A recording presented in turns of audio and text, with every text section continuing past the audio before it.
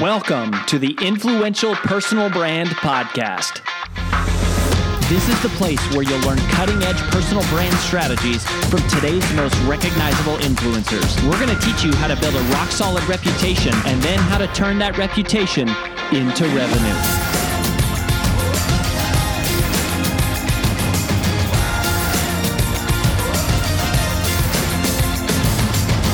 I'm your lead host, Rory Vaden, co-founder of Brand Builders Group, Hall of Fame speaker, and New York Times bestselling author of Take the Stairs. The first time I met Jack Canfield, I was just a young whippersnapper in my early 20s at the National Speakers Association. Over the years, we've gotten to know each other a little bit. I've interviewed him a couple times. And now I'm so excited because I get to introduce you to Patty Aubery. And she is the president of the Canfield Training Group. So that's her current role. But she also formerly was one of the people behind building the Chicken Soup for the Soul series. And then that became a $1 billion brand. They sold that business. And so we're going to hear a little bit about that story and how they did it and what they're up to today at Canfield Group. But Patty also is the author of a book called Permission Granted. And she talks about really like how to find the bold courage to go out there and just claim and own your voice and share your message. So she was an easy and obvious fit to bring here to the show. And anyways, Patty, great to meet you. Thanks. Thanks for having me. It's nice to meet you too. So, and I love you're a part-time Nashvilleian and a part-time Santa Barbarian. Those are great places to be. So we'll have to hook up in person when you're here. But I'd love to start at the start, when this is probably not the start, but when I think of, when you say Chicken Soup for the Soul, I mean, that is in such a category of its own. I mean, it's so far different and not just one book, but the whole series. I would love to just hear, how did it start? And then what did it become? And just like, how did you even meet Jack? And how did you guys get connected? And just like walk us through the story. It was like 1989. I was living in Santa Barbara actually at the time, and I was working for a tech company that sold government software, and I hated it. And I was always in trouble. I was not meant to live in a cubicle. So, as my son reminds me often. So I moved back to LA. I was born and raised in the Valley. And so I moved in with my parents, and I started looking for a new job. And the interesting thing is I didn't know anything about self-help or publishing or anything like that. And I always said, I'm never going to be a secretary, because my father wanted me to take typing in school. I'm like, no, my secretary will do that. He's like, sorry, my daughter's going to learn to type. I was a typist in the Army. You don't have a choice. So I went to a Buck Fuller workshop and I set a goal. It's like, I'm going to make $25,000 by January 1st, 1990. And I think I was making $14,000 a year at the time. So I see this ad in the LA Times that says secretary wanted, and then in bold, $25,000 a year. I'm like, don't really want to be a secretary, but 25 grand, there it is. That's kind of a lot of money. You know, I was 23 or 24, whatever it was. And so I answered the ad along with like 200 other people. Sure. And I went down and I interviewed with Jack and his ex-wife, Georgia. And they have this little condo in the Palisades, Pacific Palisades, and like red furry carpet and incense burning like hippies. And I'm like, what is this place? And he was actually doing self-esteem in the classroom. He was training teachers on how to facilitate more self-esteem during their own teaching to the kids. And so I didn't get the job. A couple months later, he called me and said, I've made a mistake. I really think we're supposed to work together. And I said, well, it's going to cost you 30 because you waited. And wow. Interest, inflation. And he said, okay, can you have lunch? I'm like, wow, he's smart and he's easy. This is a good thing. And so I ended up taking the job, went home, told my dad, who flipped out. You're going to work for a hippie? I send you to business school. What's wrong with you? I just flipped. But it was great. I mean, I got there and Jack traveled so much at the time. He just basically said, all right, I'm gone for 3 weeks. I'm like, what am I supposed to do? So I just kind of took over, updated all the technology. It was all really archaic and stuff. He came back. I said, I want to be vice president of operations. I just redid your whole office and saved you like $40,000 for the year. He's like, okay. So I was only the secretary for a few minutes. And then one day he came home. I think it was like right after I started in July, and in September, he came to the office. He said, I go out and I do all these talks, and everybody keeps saying, do you have that story in a book? Mostly women. Do you have the story in a book? He's like, no, but it's on my Nightingale Conant tapes, or it's on my career track tapes, and women would say, but I don't listen to audio tapes because I'm in the car. I'm out of the car. I read. So I think the universe is telling us to take all the best stories from all the best speakers and put them in a book. And I said, okay. Thank God I was 24. I had no opinion, because if it was today, I'd be like, what are you talking about? So I started working on it with them, and we published our first book in 1993.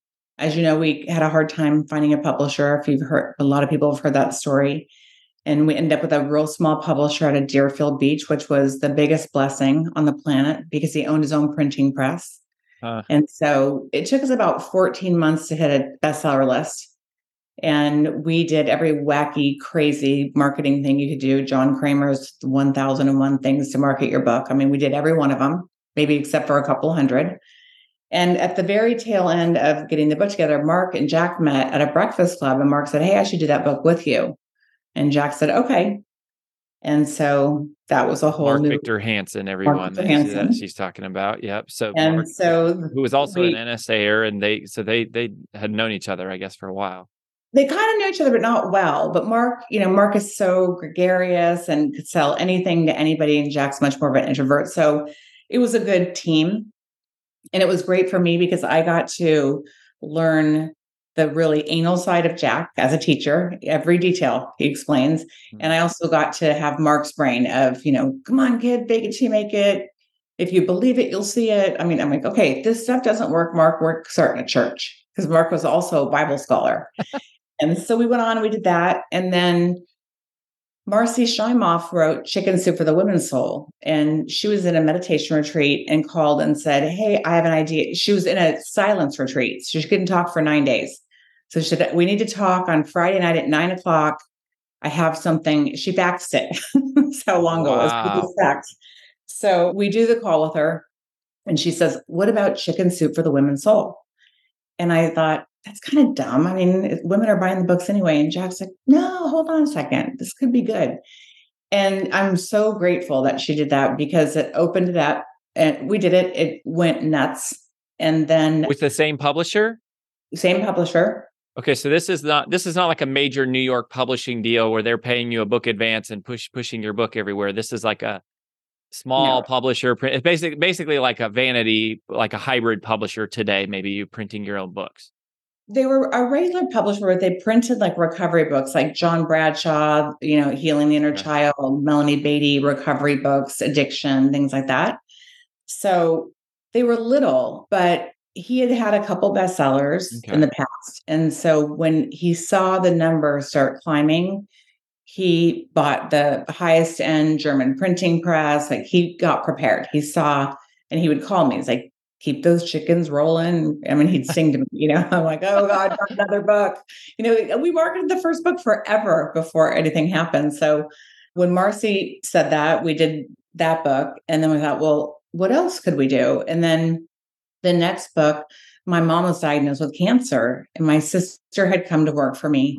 And she said, why don't we put a bunch of stories together for mom about people that have survived cancer? And I said, so all you authors out there listening, or anybody that's thinking about having a big dream, the words that came out of my mouth, which are embarrassing, were, well, why would they let us do a book? We work here. And she said, Patty, you have been with Jack before it was even an idea. Who deserves it more? And she was bossy. She was younger than me. And so she convinced me. So I went into the conference room with Mark and Jack and said, this is Marcy? No, my sister came to work. Oh, your sister. Okay. Yeah. And she just gotten her degree in nursing. And so I said, while you're studying for your state boards, help me read these stories, because there were stories coming in. And so I presented this thing. I want to do this book, Chicken Soup for the Surviving Soul. And I was so scared. And they said, okay. And I went, yeah, great. And so did that book. And then that led me into Chicken Soup for the Christian Soul. And I did 14 books of my own out of the 250 that I managed over like an 18-year period. Wow. You guys did 250 iterations of that brand? We did 250. Wow. it was such a blessing And they because were all just different verticals like that, basically. Chicken soup for the teacher's soul and for the brother's yep, soul and whatever. exactly. And the thing is, because we said in the back of the book, if you have a story, share it with us. And so people started writing stories, and it sort of gave us, it was like foreshadowing. We knew what the market was looking for. We were getting a ton of pet lover stories. We were getting a lot of Christian stories. We were getting all kinds of different things. So at one point, I think my publishing schedule was 5 years out. And I Wow. think the biggest year we did 18 books in 1 year. It What? was That's insane. insane. Yeah. So were all the books selling well, or was it just that like a few of them that were really the main drivers? I think the one that sold the least was probably Chicken Soup for the Surviving Soul, because it was a very small market, and that probably sold 500,000. Teen Soul sold 12 million. Christian Soul, I sold 1 million the first quarter out the door. Out of everything, we did about, maybe we did like 230 or 240 titles. But when we sold the company in 2008, we had done, I want to say, so we're up to 500 million copies sold. 500 million copies across 250 titles. Wow. And so they bought all of them. That was the deal, was they said, we're buying, like, what did they bought? They bought the rights for all those books. Well, we didn't get in advance. We actually had to guarantee him that if we didn't sell 20,000 copies of the first books, we'd pay him back.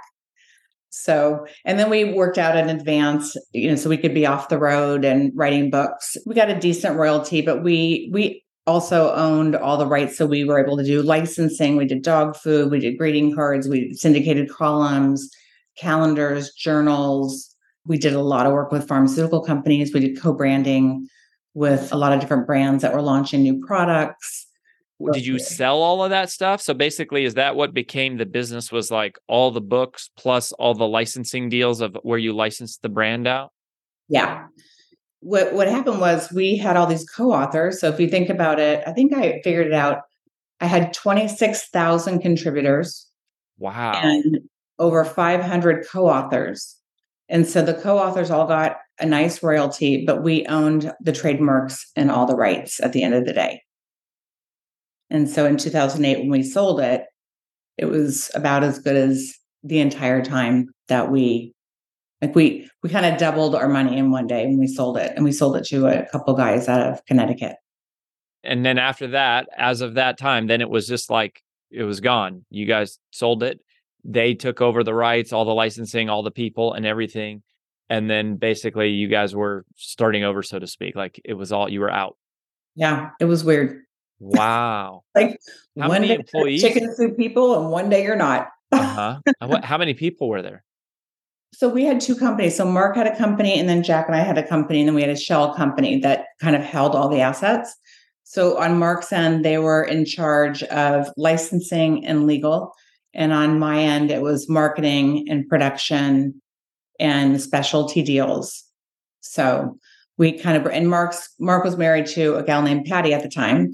So it was basically the four of us kind of running it. And then I had about 15 employees, and Mark's company, they only had a couple employees that actually worked with chicken. My entire team was on. I mean, from permissions to editorial to creating marketing plans, getting things ready and things like that. So when you were launching these books, like what worked really well? Like you launched 250 books, 18 in 1 year. Did you think that, was it really about the launch and it was like, oh, if we do a big launch, that sets the trajectory? Or was it more of just, we kind of do the same thing for everything, we put it out there and some of them catch flight and some of them don't? no, we did a launch for everything. And we did things like Chicken Soup for the NASCAR Lover Soul. And we worked with NASCAR headquarters. When we did the Pet Lover book, we worked with Marty Becker, who was on Good Morning America as their expert veterinarian. We did a deal with Petco. They got the books for the first 2 weeks before it went to bookstores. And that was 500,000 copies. We did Chicken Soup for the Traveler's Soul and had a giant rig go from New York to LA with a giant chicken on the side with the backpack, and stopped in all these small little places. So every single title had a very specific marketing plan. And like a marketing partner? Most of the time, yeah. Some were just authors that were great authors and they already had platforms like Marcy Shimoff, Lisa Nichols, different people. They had a decent following. So over time, you start to look at, okay, your perfect author has a platform. They know how to speak. They know how to edit. And once you get it going to a certain level, you have all these people out there promoting this massive brand. And so it just, and the publisher put a lot of money into placement. I mean, if any bookstore that you went into in those days, we had a whole wall. I mean, those are not cheap. Oh, so the publisher was buying store placement. Oh, yeah. Was it the same publisher the whole time? That like local publisher? Yep. Wow. So they like went all in on you. They're buying printing presses. They're pushing it to the front of store. So you weren't paying out of pocket for the store placement. The publisher was. Right. Wow. Yeah, that's expensive stuff. I know. And he has a very nice jet these days. It paid off for him.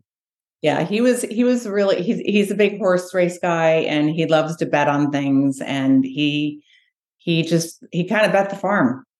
And pick the jockey, not the horse, man. He got it. So that's amazing. What a cool, I didn't know that. I didn't realize that. I didn't know that you guys were doing, paid promotion and all that kind of stuff. I mean, a lot of people don't realize you just buy that space, like in the airport or whatever, like, right. But it's expensive and competitive. It is expensive. That's why it's really hard to get a book published with a New York publisher because they have upfront costs, and the thing with us that we were so lucky about was we thought, oh, we really wanted a bigger publisher. And we met with other publishers over the years, but nobody could pump out 500,000 books a week, but he could because he owned the printing presses, he owned the editorial, he owned the art department, he owned the distribution. So it was a one-stop. It was like a little mini Amazon before Amazon. Hi, it's AJ Vaden, and thanks for listening to the Influential Personal Brand Podcast. Did you know that the ideas we share on the show are things we actually specialize in helping you implement? If you want to raise your public profile and turn your reputation into revenue, please visit freecall.brandbuildersgroup.com to sign up for a free brand strategy call with one of our personal brand strategists. Again, that's freecall.brandbuildersgroup.com to sign up for your free call. Talk to you soon.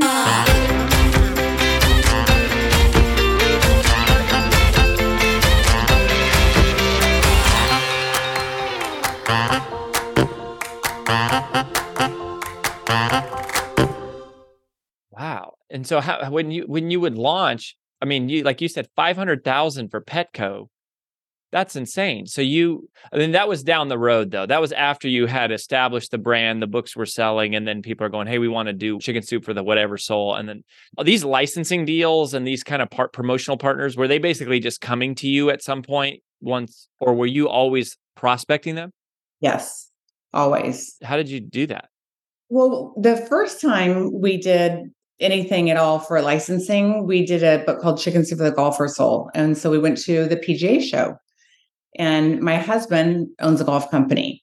And so one of the companies came and said, hey, we want 300,000 books. We're launching this new driver to go up against the Callaway Big Bertha driver.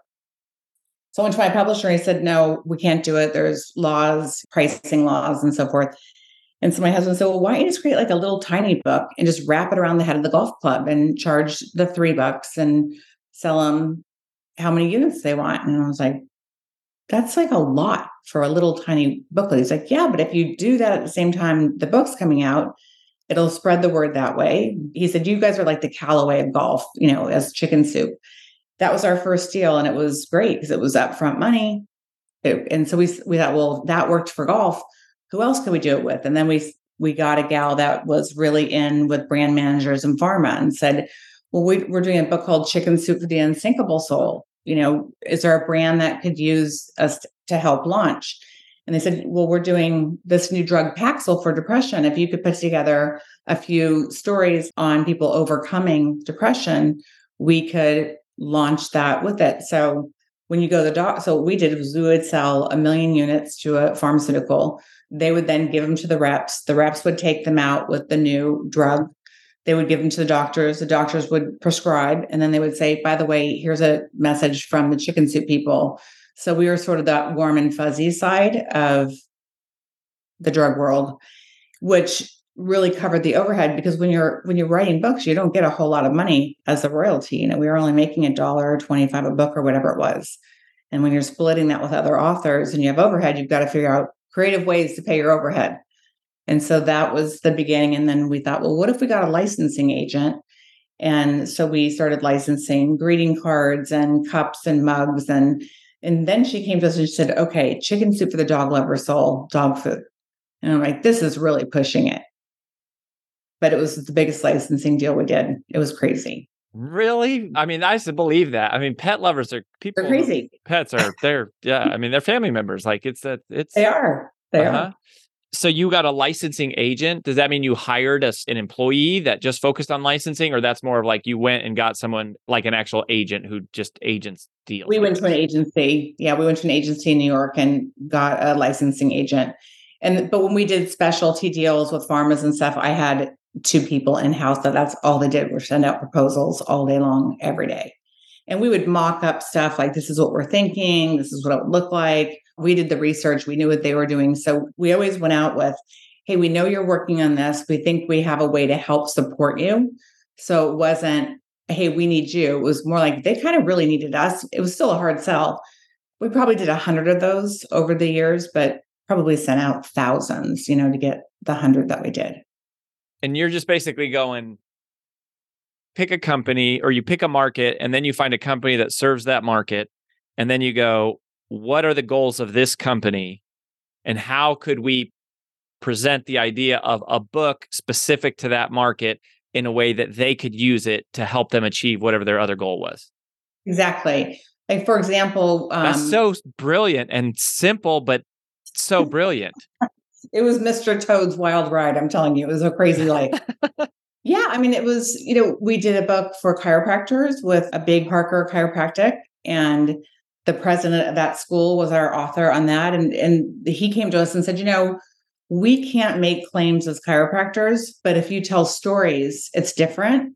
So it was just life-changing stories of people of not being able to walk, but going to their chiropractor and getting better, and the alternative things that they did. So that was kind of a specialty book. We did one with Isogenics, which is a multi-level company. And that was like chicken soup for the healthy soul. And it was all stories of people losing weight and their lives changing because of it. So we weren't making claims. We were just telling stories. And so it was above board and legal. Well, and the magic of that, right, is everyone does a book launch and they go, how do I get people to buy my book? And the simple switch that you flipped there was just going, how can we make our book a part of the things that other people have going on? Like, just basically hitch to their wagon along to the ride and show them how it supports that. I mean, that's really, really powerful and really, really cool. And so then you would basically just come up with the idea, identify some companies, and then just email them, phone call them, send them a proposal and say, hey, we got a book coming out. I don't know if you've heard of the brand. Here's how many copies we sell. Here's examples of who we've done this with. Here's what we think we could do with you. It's like, is there a way to partner up on this? Pretty much. I mean, it was a little bit harder, mostly like boots on the ground. Who do we know? We reached out to people that we knew. At the time, it was Fabrizio Mancini that was running Parker Chiropractic. Kathy Coover was a friend. And I just made a call and sent her a mock-up of what I thought it could look like. And so we always gave them everything we possibly could, mocked up, how it would work, what it would look like. The biggest thing was, in the book business, you get returns. When you do a specialty deal, it's a one-time sale. So it was bulk buys of 100,000 or $1 million or whatever it was. So there was no risk, which made it a lot better. Right. Well, and because they're using it as a marketing tool. It's not like selling to a bookstore who's going to try to resell the book. They're packaging it like when you said the pharma one, you were saying that the reps would give them basically piles of them to each doctor, so that every time the doctor prescribed the medicine, they also gave them a book. Exactly. Or a sample of the book, but the sample would be like a 16 or a 32 page.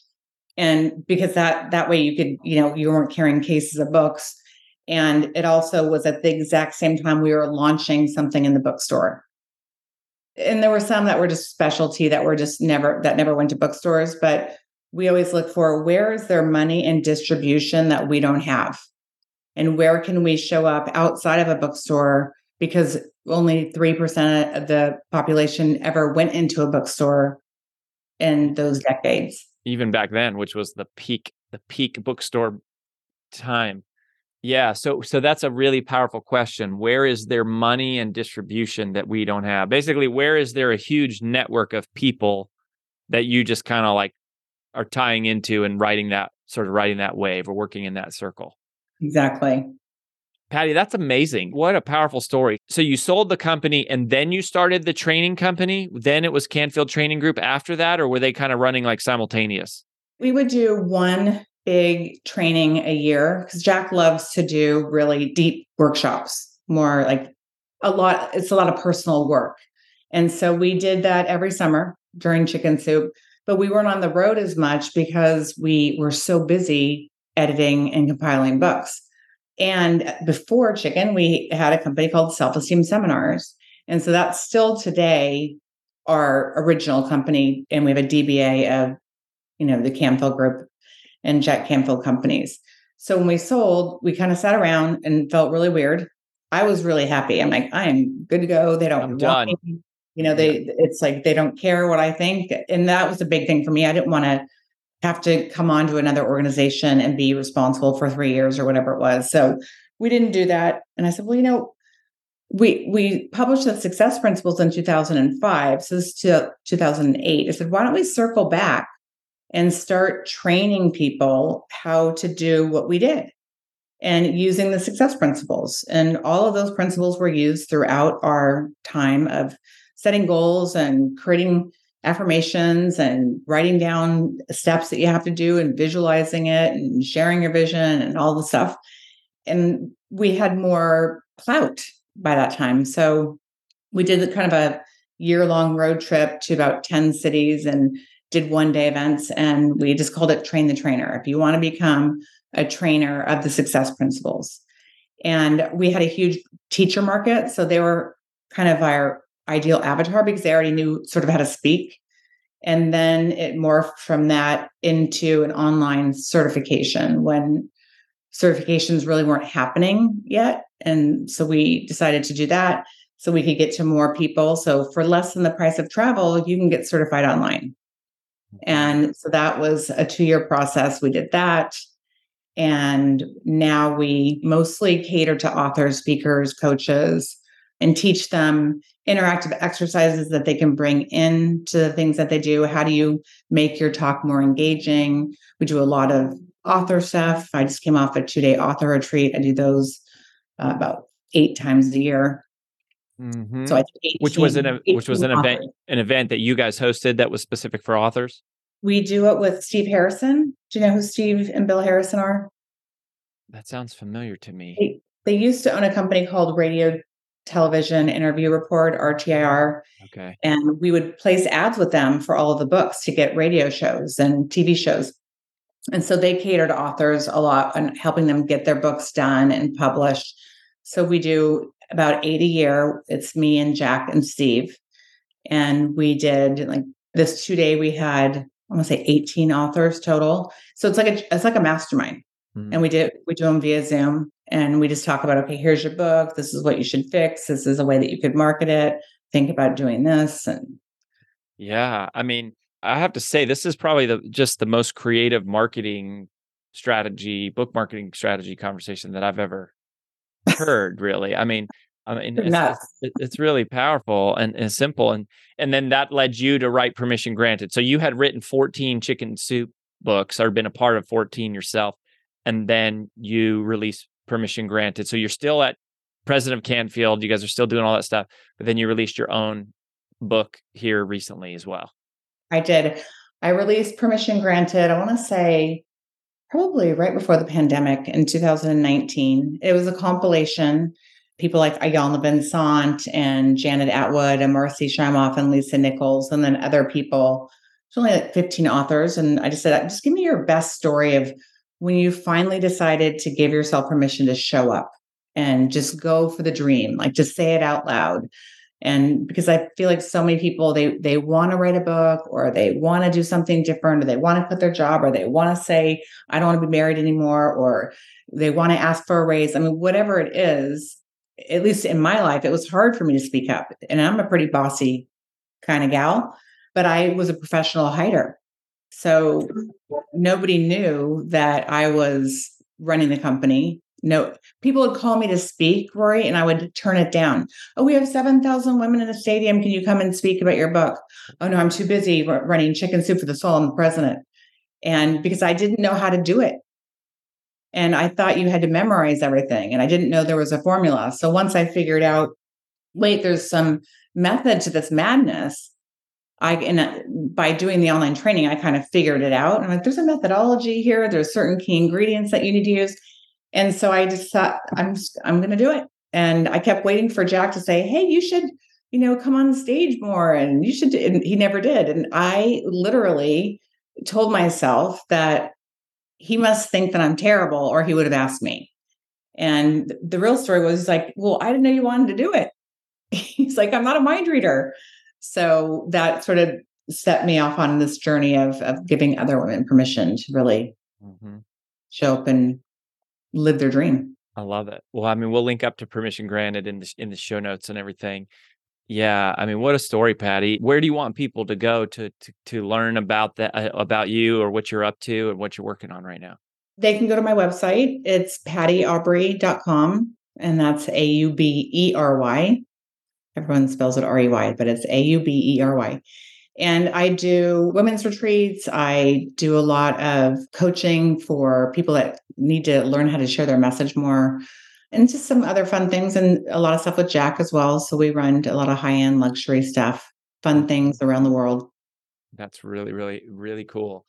We do some in Nashville, so we'll have to invite you next time. Yeah, let me know. I mean, it's in the neck of the woods. I at least got to come over and say hi. Like, I would love to know. This is such a great story, and I mean, this is amazing. 500 million people that you guys reached with just that, and that was all the way back in 2008. So everything that you guys have done since then is just really, really inspiring. I mean, if there's somebody out there listening right now who has that dream, and they go, wow, and think back to where you were, where you couldn't get the publishing deal, and before you sold 500 million copies and 250 books and all that. But like, at some point, there must have been a moment where you guys were just starting out, where you're like, what are we even doing? Like, how are we going to pull all this off? Like, what would you tell that person right now? I would say make a plan, share your vision with everyone. I mean, the reality is the publisher that finally said yes to us after 144 said no was the only person we knew at Book Expo. And we said, hey, could we just park our backpacks here while we go hand out manuscripts, because our agent gave us the book back and sorry, I can't sell it. And at the end of the weekend, we still got more no's. And then Peter Begso, who's the president of Health Communications, our publishing company, he said, hey, why don't you let me read that book? And I didn't know this at the time. I didn't know this until we did a documentary years later. And he was the one that published it. And what's so interesting is that we often step over the people that are sitting right there on our front porch and think we have to go someplace else. So tell everyone you know what you do, share your message, get it down well, go hang out with Rory. Got brand builders. It's amazing. I've checked it out.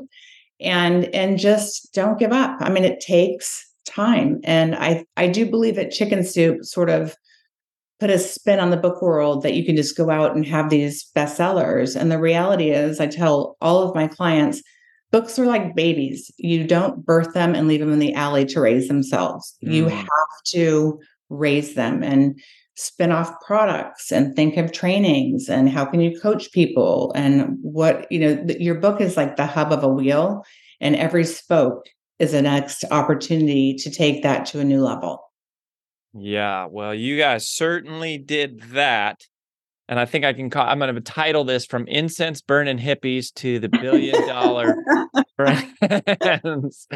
Thank you so much, Patty, for sharing the story and just your wisdom and insight. Like, what a joy and treat. I learned so much.